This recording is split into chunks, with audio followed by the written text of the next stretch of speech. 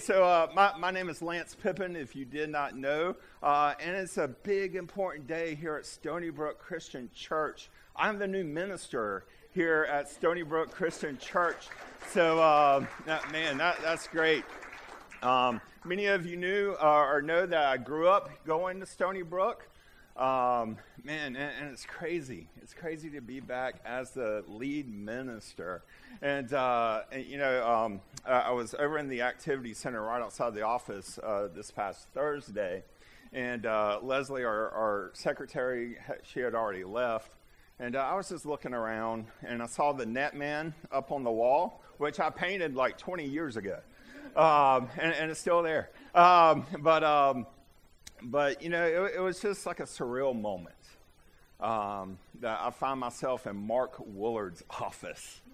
And it's now my office. But it's surreal, you know, just John, his communion meditation this morning about, you know, Timothy. Timothy was a Timothy. That's where the name came from, of the Apostle Paul. And now I'm back, and it's great.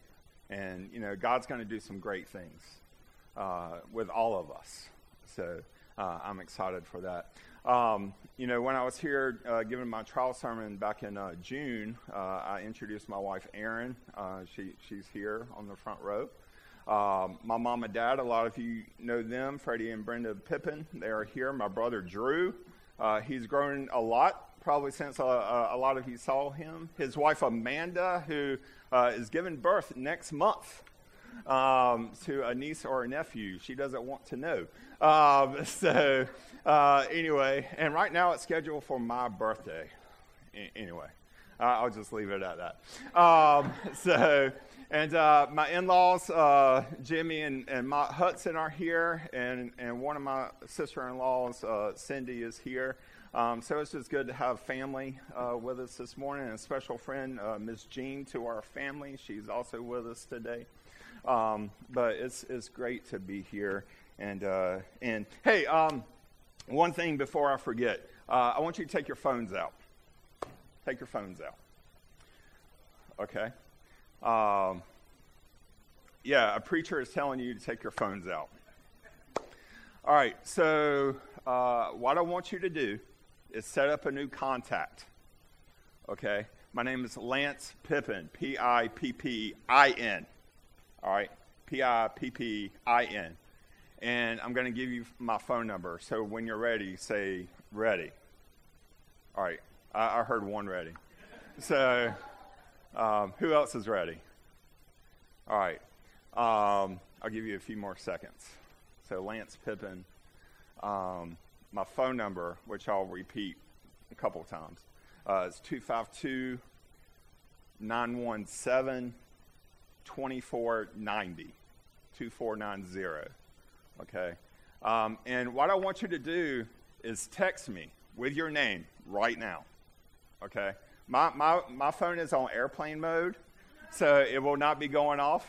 But just text me your phone number, okay, and let me know who you are. All right? I have some of your numbers already, but even if I have it, send it to me again. Okay? And that'll be a good way that everybody will have my phone number and I can have yours. All right? So, again, it's 252-917-2490. 2490. All right? So that's that. And I'll be around. So if you didn't get it, you can always ask me later. So, but hey, so this morning, I'm going to introduce to you a series called For Such a Time as This. And it's going to be on the book of Esther. And if you want to, you can go ahead and turn to chapter 2 in the book of Esther. We're going to be there in a little bit. So for such a time as this. How does it feel to be chosen? How does that feel to be chosen? Well, first of all, we might say, well, it depends. You know, what are we being chosen for? Think about all the good stuff. You know, with the mindset, wow, you know, wouldn't it be so great to be chosen or be picked to do this or that? Think about that. I mean, things like being a grand prize winner in some kind of sweepstakes. For that promotion at work. To play on that basketball team or that other sports team that maybe you tried out for. For that all-expense paid vacation to fill in the blank, you name it. Wouldn't that be great to be chosen to go somewhere like that? Like all expenses paid. Or as a child in that adoptive family. Well, you know, with good stuff in mind, there's always got to be some bad stuff. The bad stuff to be chosen for, the things you never or you hope to be never picked for or chosen for. Things like cleaning the toilets. You know, I think about many years going down to Roanoke Christian Camp down in Washington, and, you know, your room, out of the 8 rooms in each dorm, and this was years ago. The camp staff, thank God, does it now, or they do it now. But, man, we used to be responsible for cleaning the bathrooms and that sort of thing. And, man, I've seen some stuff. Anyway, let's move on. Also to be last on the team, to be picked or chosen last on the team. How about this one? When your grandmother, your aunt, your wife, whoever, fill in the blank there, ask you your opinion on their cooking. And maybe it's not something you're too fond of. And they chose you to ask, oh, how did you like it? Anyway. The military draft. You know, this is something that we really don't have nowadays, but from 1948 until 1973, during both peacetime and periods of conflict, men were drafted to fill vacancies in the armed forces, which could not be filled through voluntary means. And some of these men, they didn't want to be chosen. You know, I remember my parents have told me some stories about people that they were in high school with, especially back in the Vietnam days, about being drafted. And a lot of those guys did not want their number called. And some of them lost their lives fighting for our country. So. And another bad thing that you don't want to be picked for or chose for is having to decide if someone lives or dies. To have that kind of question or that weight on your shoulders there. Why is all this important? There are things we would love to be chosen for, and then there are things that, you know, we hope we are never chosen for. But God has chosen us. God has chosen us. Let me say that one more time. God has chosen us. If we are in Christ, we are his chosen vessels. We are chosen to be the ambassadors, his ambassadors to the world, to the places that we live. The problem is that often that is not a comfortable place for us to be as an ambassador for God. Being God's chosen ambassadors can put us in some uncomfortable positions. You know, people may not like us because of that.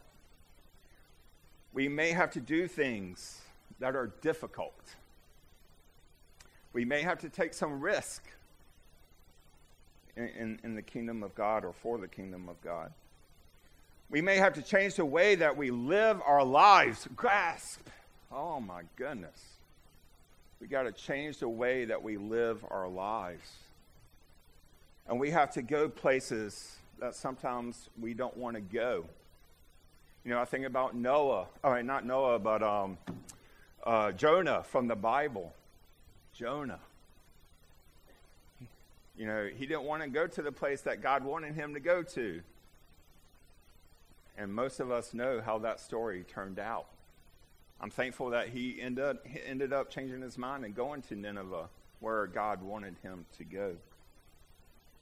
I think a lot of us know that being a Christian in this world, in today's world, in this time that we find ourselves living in, is often not going to be an easy thing or an easy proposition.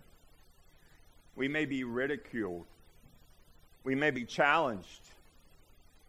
We may be mocked, threatened, or even suffer because of our faith. If you're a Marine or a soldier in a unit and your platoon leader chose you to be the first one out the door, you probably don't want to do that either.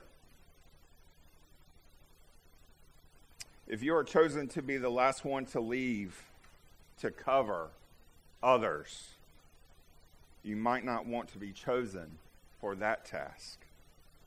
So being chosen isn't always something that we want or that we seek. I know because sometimes there are things that I have to go through that I would much rather not go through these things. I would rather not be put in the position where people attack me or mock me because of my faith in God. I would rather not have those uncomfortable conversations about both sin and faith. I don't want people to not like me. But even more important, I don't want people to miss out on loving Jesus. So I have to understand that God chooses me to do things that may be uncomfortable for me personally, but are very necessary for other people. God chooses us to do things that we may not like to do or feel comfortable doing, but it's for the benefit of someone else. Just teasing the solution to that problem. There was a woman named Esther. Now, I'm not talking about Fred Sanford's nemesis, Aunt Esther, Lamont's aunt, from the hit show back in the day called Sanford and Son. I love Fred's face up there. It's great. But anyway, this Esther, the Esther that's found in the Bible, was chosen by a king for his purposes, but God chose her for his purpose. And she had to choose between doing what was comfortable and safe and doing what was risky or dangerous. The stakes were big time for Esther. They were very high. The lives of her people, her family, they were on the line because of something she chose to do. Esther was chosen for a royal position at the right time and at the right place. The big idea this morning or this week is God chooses us for his purposes at the right time and also at the right places. The right time and the right places. Some background to this story. King Artaxerxes hosted a party that lasted 7 days. How many of you guys can imagine partying for a week? 7 days. During that time, he and his guests drank as much wine as they wanted, and on the 7th day of the party, in a drunken state, as I'm sure you can imagine, the king ordered some men to get his wife, Queen Vashti, and bring her to this particular party. He wanted everyone to see how beautiful that Vashti was. In essence, he wanted to prance around her like she was some kind of show pony. When the men returned, they told the king that the queen refused to come. Refusing the king was not a good idea. But Queen Vashti had integrity, and she would not be treated that way by anyone like some kind of show pony, even to the most powerful king on earth. So the king was furious. Boy, it was hot. Since Vashti had refused the king, she had broken the law there in the land. Everyone was afraid that if word got out that the queen had refused the king, that this might start happening with other women there in the kingdom. So it was decided that the queen could never enter the king's presence anymore. She would remain as sort of a queen, but she was banned from doing what a queen would normally do. You know, with reading this, it kind of reminds me of what's kind of going on with Harry and Meghan in the royal family. Just show of hands, how many of you follow the royals? Be honest. Be honest. Anita. Hey, my wife started watching The Crown on Netflix. I had no interest in that. No. But, this same kind of situation is going on with Harry and Meghan currently. Harry still is a prince, I guess. But anyway, they've kind of been booted a little bit from the royal family over in England. Anyway, let's get back on topic here. But isn't that something? Vashti, she was kind of stripped of her queen duties. She got to keep the title, but she lost everything else. Now the king needed another queen, a true queen, one who would be more submissive to him and to his power. But she had to be the most beautiful woman in all the kingdom. And she had to be the most beautiful woman pretty much in all the land. They had a beauty contest, and the winner of which would become the next queen. Let's pick up the story in Esther chapter 2. And I'm going to be reading 18 verses. It's going to be up here on the screen behind me, and hopefully you've already flipped to it in your Bibles. But first 18 verses, so here we go. Later, when King Xerxes' fury had subsided, he remembered Vashti and what she had done and what he had decreed about her. Then the king's personal attendants proposed, let a search be made for beautiful young virgins for the king. Let the king appoint commissioners in every province of his realm to bring all these beautiful young women into the harem of the citadel of Susa. Let them be placed under the care of Haggai, the king's eunuch, who is in charge of the women, and let beauty treatments be given to them. Then let the young woman who pleases the king be queen instead of Vashti. This advice appealed to the king, so he followed it. Now there was in the citadel of Susa a Jew of the tribe of Benjamin named Mordecai, son of Jair, the son of Shimei, the son of Kish, who had been carried into exile from Jerusalem by Nebuchadnezzar, the king of Babylon. Among those taken into Jehoiakim, king of Judah, Mordecai had a cousin named Hadassah, whom he had brought up because she had neither father nor mother. This woman, who was also known as Esther, had a lovely figure and was beautiful. Mordecai had taken her as his own daughter when her father and her mother died. When the king's order and edict had been proclaimed, many young women were brought to the citadel of Susa and put under the care of Haggai. Esther, also taken to the king's palace and entrusted to Haggai, who was in charge of the harem, she pleased him and won his favor. Immediately, he provided her with her beauty treatments and special food. He assigned to her 7 female attendants, selected from the king's palace, and moved her and her attendants into the best place in the harem. Esther had not revealed her nationality and her family background because Mordecai had forbidden her to do so.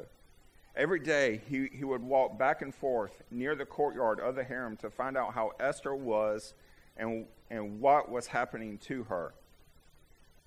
Before a young woman's turn came to go in to King Xerxes, she had to complete 12 months of beauty treatments prescribed by the women, 6 months with oil of myrrh and 6 with perfumes and cosmetics.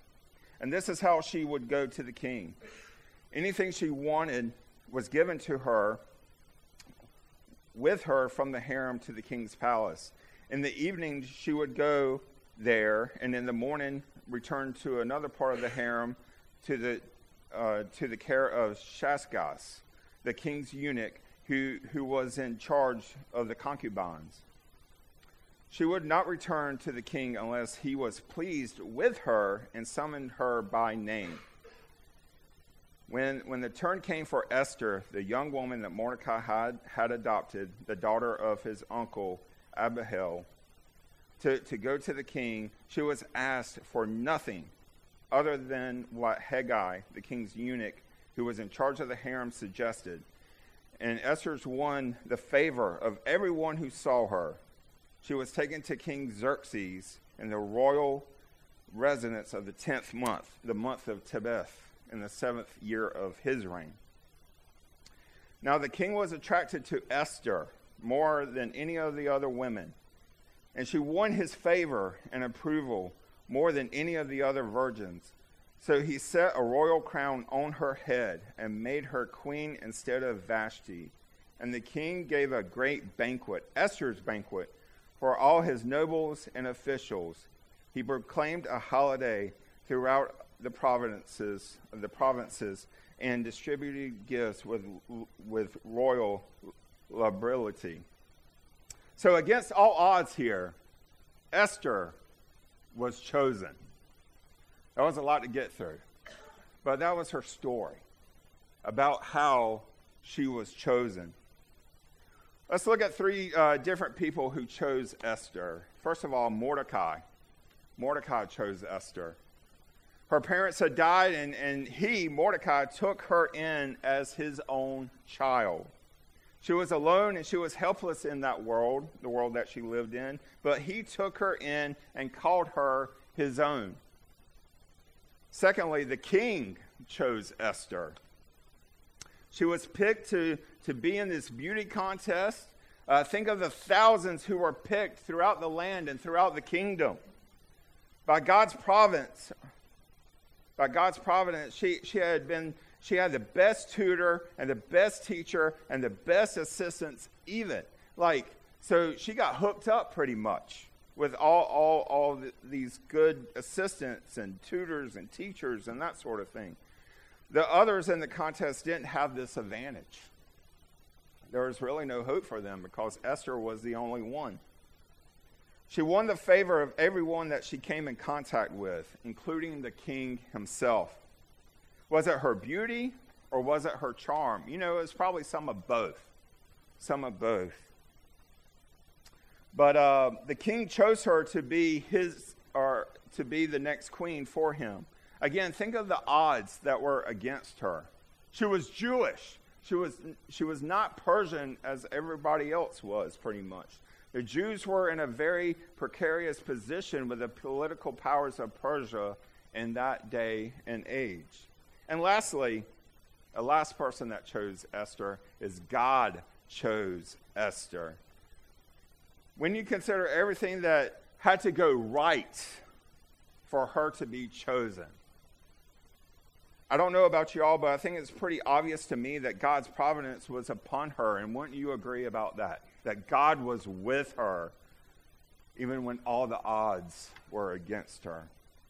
Everything that happened, the fact that she was picked to be in the contest, the fact that she was entrusted to Haggai, the man in charge of the king's harem, the concubines, or the women's quarters, whatever you want to call them, the fact that she had 7 female assistants from the king's palace to help prepare her, all of this points to God's direction.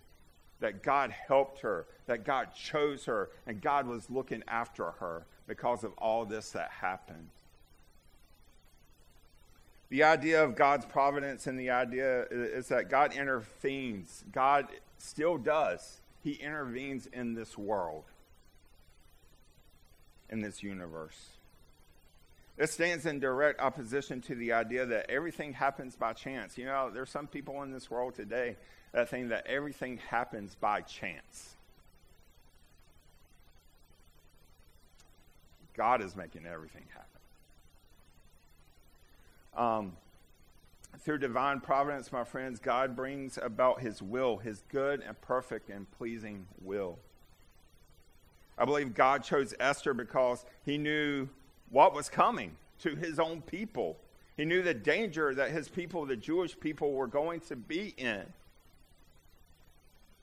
So before that danger came, he put the right person in the right place and at the right time. And next Sunday, on the 27th, we will be learning more about why Esther was chosen. Why Esther was chosen. But she was not chosen to be the queen or a queen for King Artaxerxes. She was chosen to save her people. That's why she was chosen.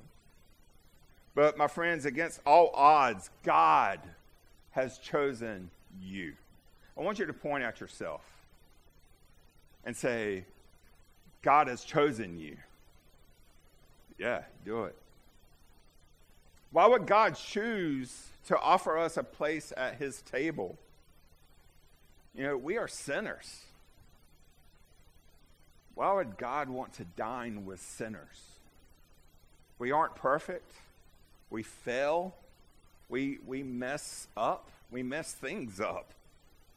We are weak links.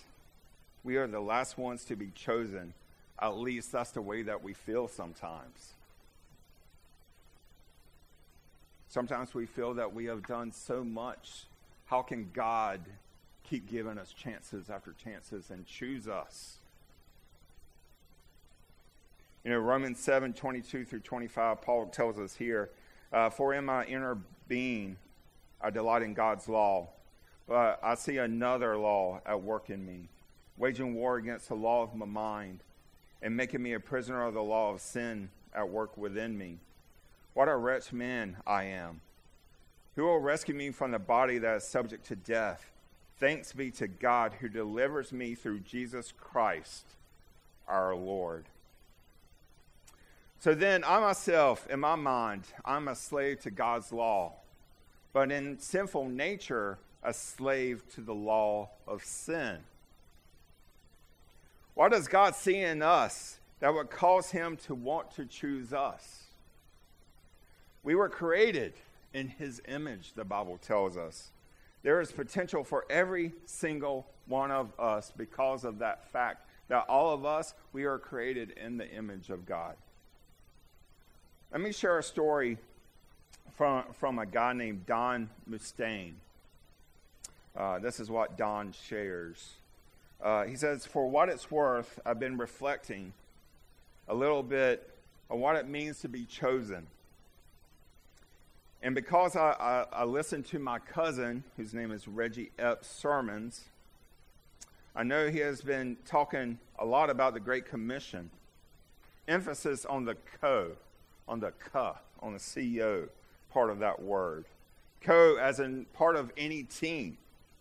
I believe we are chosen to be a part of God's team, God's army, if you will, and we don't have to achieve victory on our own. Don says, my cousin Reggie and his younger brother Jack, they were both phenomenal athletes.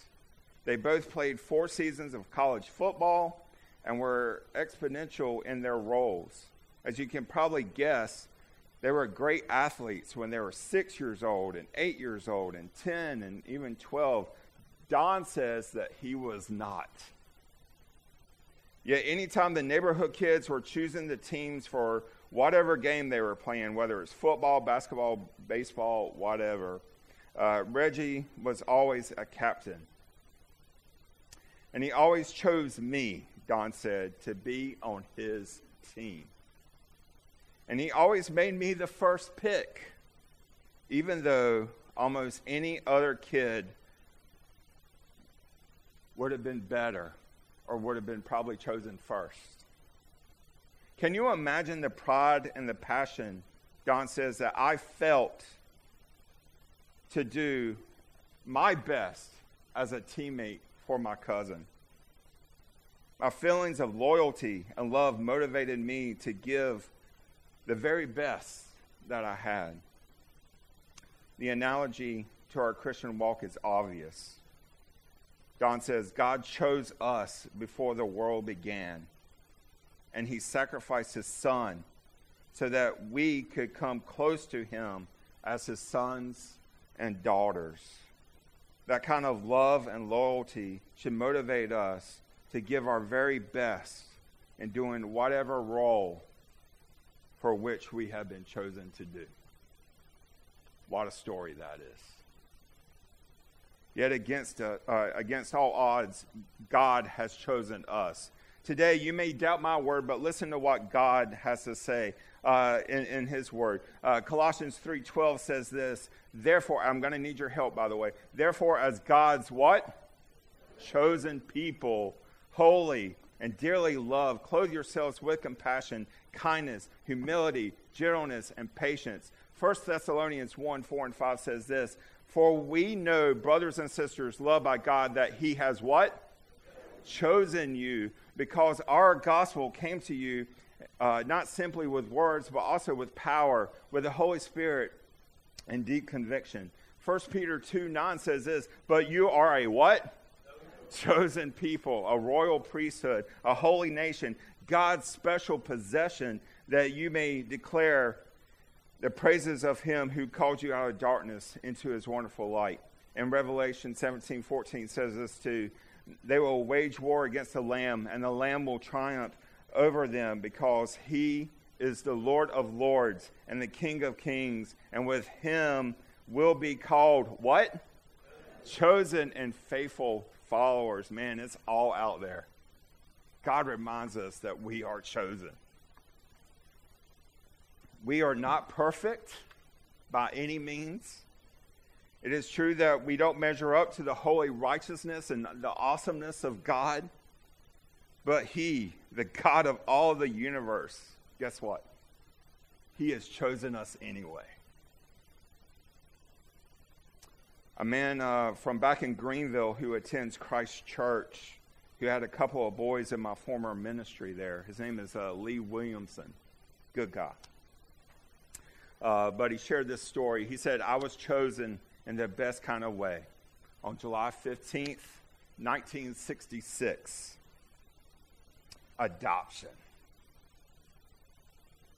Just a few years later, he said, and I probably would have been a Roe versus Wade statistic, aka aborted. He went on to say, my sister and I both were adopted, produced of the 1960s flowered children, I suppose. Aside from accepting Jesus, it was the best thing that has ever happened to me. I've always known I was adopted. My parents did not try to hide it, thankfully, he says. It was a sealed adoption, so I have no idea who the bio parents are or were. What a blessing it is to be chosen. Amen. God's reason for choosing us is because he just simply loves us. It's not even all about us. It isn't about deserve or not deserve. It's all about, totally about Jesus, the King of Kings and Lord of Lords, and the love that he has for every single one of us, every single person walking around this planet. He loves us. He has a great love for you and I. You know, as Christians, we are all chosen. We are all chosen. This is not me saying this, but God. He wants you to know that he loves you and he has chosen you. Romans 8:15, Paul says here, the spirit you receive does not make you slaves so that you live in fear again. Rather, the spirit you received brought your adoption, say adoption, to sonship, and by him we cry, Abba, Father. And in Ephesians 1:3-14, Paul writes there, praise be to the God and the Father of our Lord Jesus Christ, who has blessed us in the heavenly realms with every spiritual blessing in Christ. For he chose us in him before the creation of the world to be holy and blameless in his sight. In love, he predestined us for adoption to sonship through Jesus Christ in accordance with the pleasure in his pleasure and will, to the praise of his glorious grace, which he freely given us in the one that he loves. In him, talking about Jesus, we have redemption through his blood, the forgiveness of sins in accordance with the riches of God's grace that he lavished on us.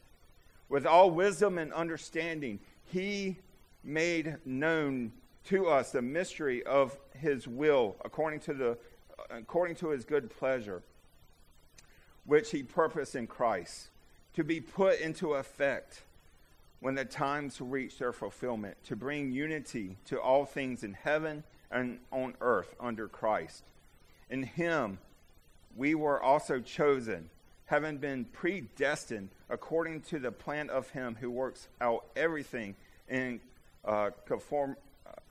conformity with the purpose of his will, in order that we, who were the first to put our hope in Christ, might be for the praise of his glory.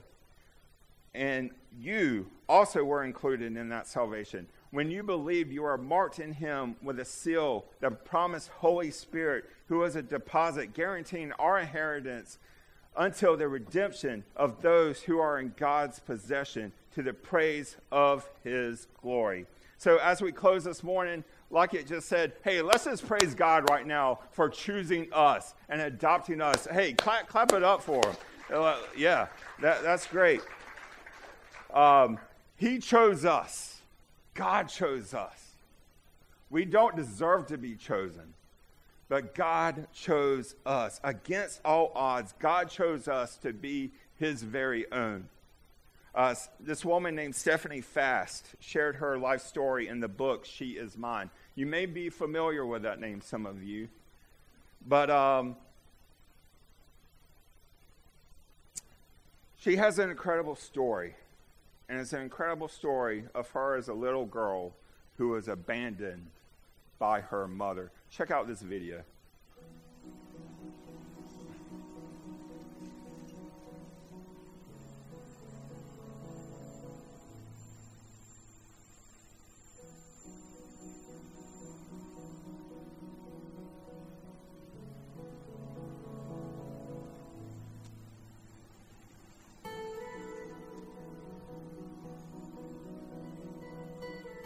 Back in 1954, a girl was born in Korea shortly after the Korean War ended.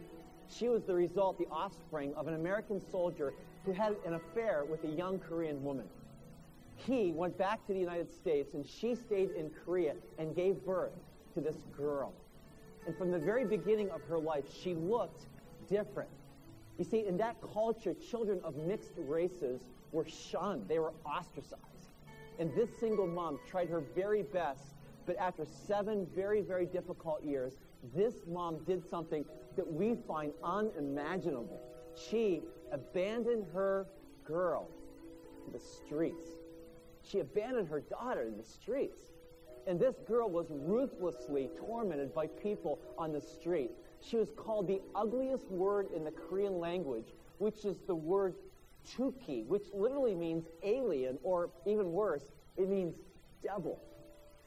Well, 2 years of living on the streets later, a nurse by the name of Iris Erickson found this girl living in a garbage dump and placed her in an orphanage, which wasn't much better than the dump. And one day, word got out in the orphanage that an American couple was coming to that orphanage to select a little boy from that orphanage to adopt and take back to the States.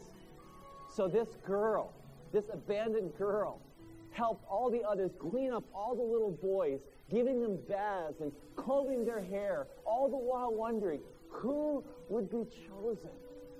And the day came. And I want you to listen to how this abandoned girl described what happens next. She says, I saw the man with these huge hands lift up every baby. I saw tears running down his face, and I knew that if they could, they would have taken the entire lot home with them. And then she said, and then he saw me out of the corner of his eye. You have to understand, I was 9 years old, but I barely weighed 30 pounds. I was this scrawny kid. I had worms in my body, so many worms that when they got really hungry, they would crawl out of my mouth looking for something else. She says my hair was white with lice. I had boils all over me. I was full of scars. I was not a pretty sight. But the man came over to me, and he began rattling away, talking in some other language I didn't know. It was English. And I just looked at him. And then he took his huge hand, and he placed it on my face. And that hand on my face, it felt so good.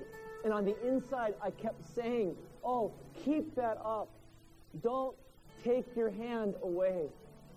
But you see, no one had ever shown me that kind of affection before. I didn't know how to respond, so I yanked his hand off my face, and I looked up at him, and I spit on him. Then I turned around, and I ran away. What this unwanted girl didn't know was what that man had said to her in English. You see, his exact words were, "I want this child. This is the child for me." Did she miss her opportunity? Did she blow her only chance? Well, amazingly, this American couple came back to that same orphanage the next day, and they sought her out, and they found her. And he said, this is the words he said. He said, "I want to adopt her. I want to adopt her." And adopt her, they did. They took her back to the United States, and they named her Stephanie. And today, that adoption has changed this woman, Stephanie Fast's life, who now finds herself a follower of Jesus Christ, who goes all over the country, and she shares her adoption story.